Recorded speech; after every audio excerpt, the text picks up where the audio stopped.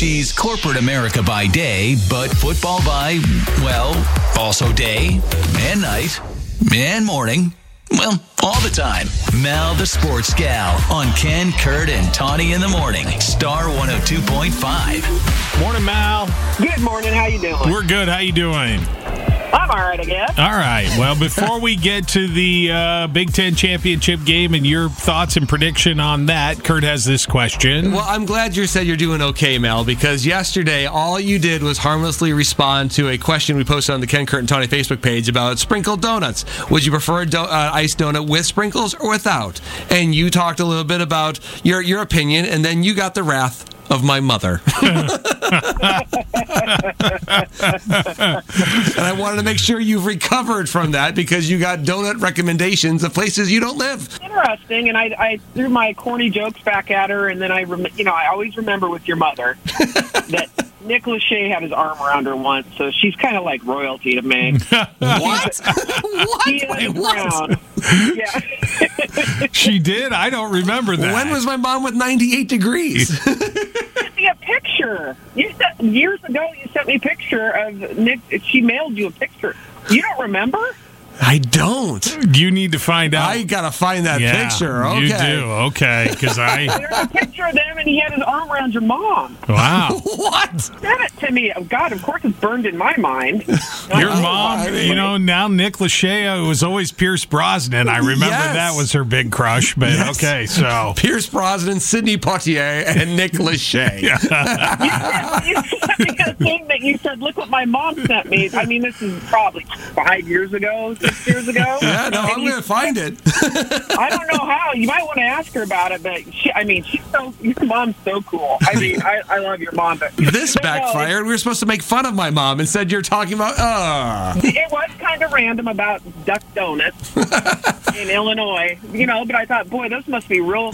We went to Duck Donuts in North Carolina this summer. I didn't know they had made it all the way to the Chicago area now because it's a North Carolina Southern thing. But all right, Mal, so let's talk about the Big Ten championship game. Of course, tomorrow night, it's Iowa and Michigan. This is one of those things. We have a family thing going on, too, and it was scheduled months ago. And I said, December 2nd could be the Big Ten championship, middle through the season. I'm like, I don't have to worry about that. And lo and behold, here they are in their ugly ways, making their way to the Big Ten championship. Michigan's favored by 22.5 points, which is unheard of in a championship game.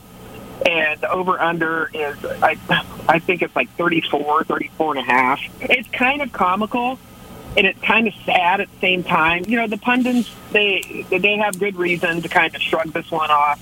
As Iowa fans, we know, and Ferentz says you have to play to your strength. If you look at the good points of Iowa, the last 6 games, defense has only allowed 3 touchdowns. They're going to get tired, I'm afraid, tomorrow night. Yeah. Real quick, but they're number 7 overall in the total defense category. Total defensive rating, Iowa's number 7, and Michigan is number 2. Yeah. So that sort of sucks when your strength is defense, but the team you're playing has a better defense. Right.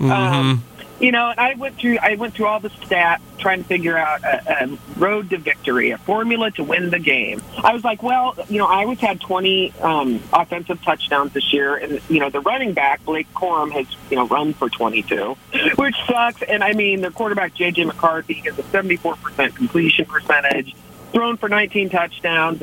Defense has had 28 sacks. On paper, obviously, I came up with a plan that I think we need to go like Little Rascals and Three Stooges and just rub down the team with lard. So they can't catch them. I love it. But really, if you can get the clock going, that's going to help. The only thing I see happening is hoping that they can beat the spread. So if Iowa can stop the run, Michigan's touchdowns have been from the run, so maybe they can kind of trim a few points here and there. And I don't want to be against my beloved Hawkeyes, and I love the fact that they found a way to get here, and I'm proud as hell. And if they shock the world, there's always that chance. There is. Michigan overlooks them. They have a bad game. I just don't see it. But I do see the defense controlling the game for a while, and unfortunately I do see them getting tired. I just can't see Iowa staying on the offense staying on the field long enough to give them any breathing room. So I'm going to say they're going to beat the spread, though. Okay. I'm going to take Michigan 31, Iowa 10 on a defensive touchdown. Doing it the way we do. That's right. Yes. I would love a game where the Hawkeyes win 9-7 and we kick 3 field goals. Yeah. That would be, hey, just like the Chicago Bears. I just about had it. They won. I was so happy, but it was on field goals. I think, obviously, that is my mantra in life. I want to try to score a touchdown and be the big winner in life. So I'll settle for a field goal and smile because I'm still a winner. You're still a winner. All right, enjoy watching the game while you got a family event going on, Mal. Oh, we'll all be watching because I'm going to make them. You have a good weekend. Take care. You too. Go on. Follow Mal the Sports Gal on Facebook and Twitter at Mal Sports Gal, and hear her on demand at star1025.com.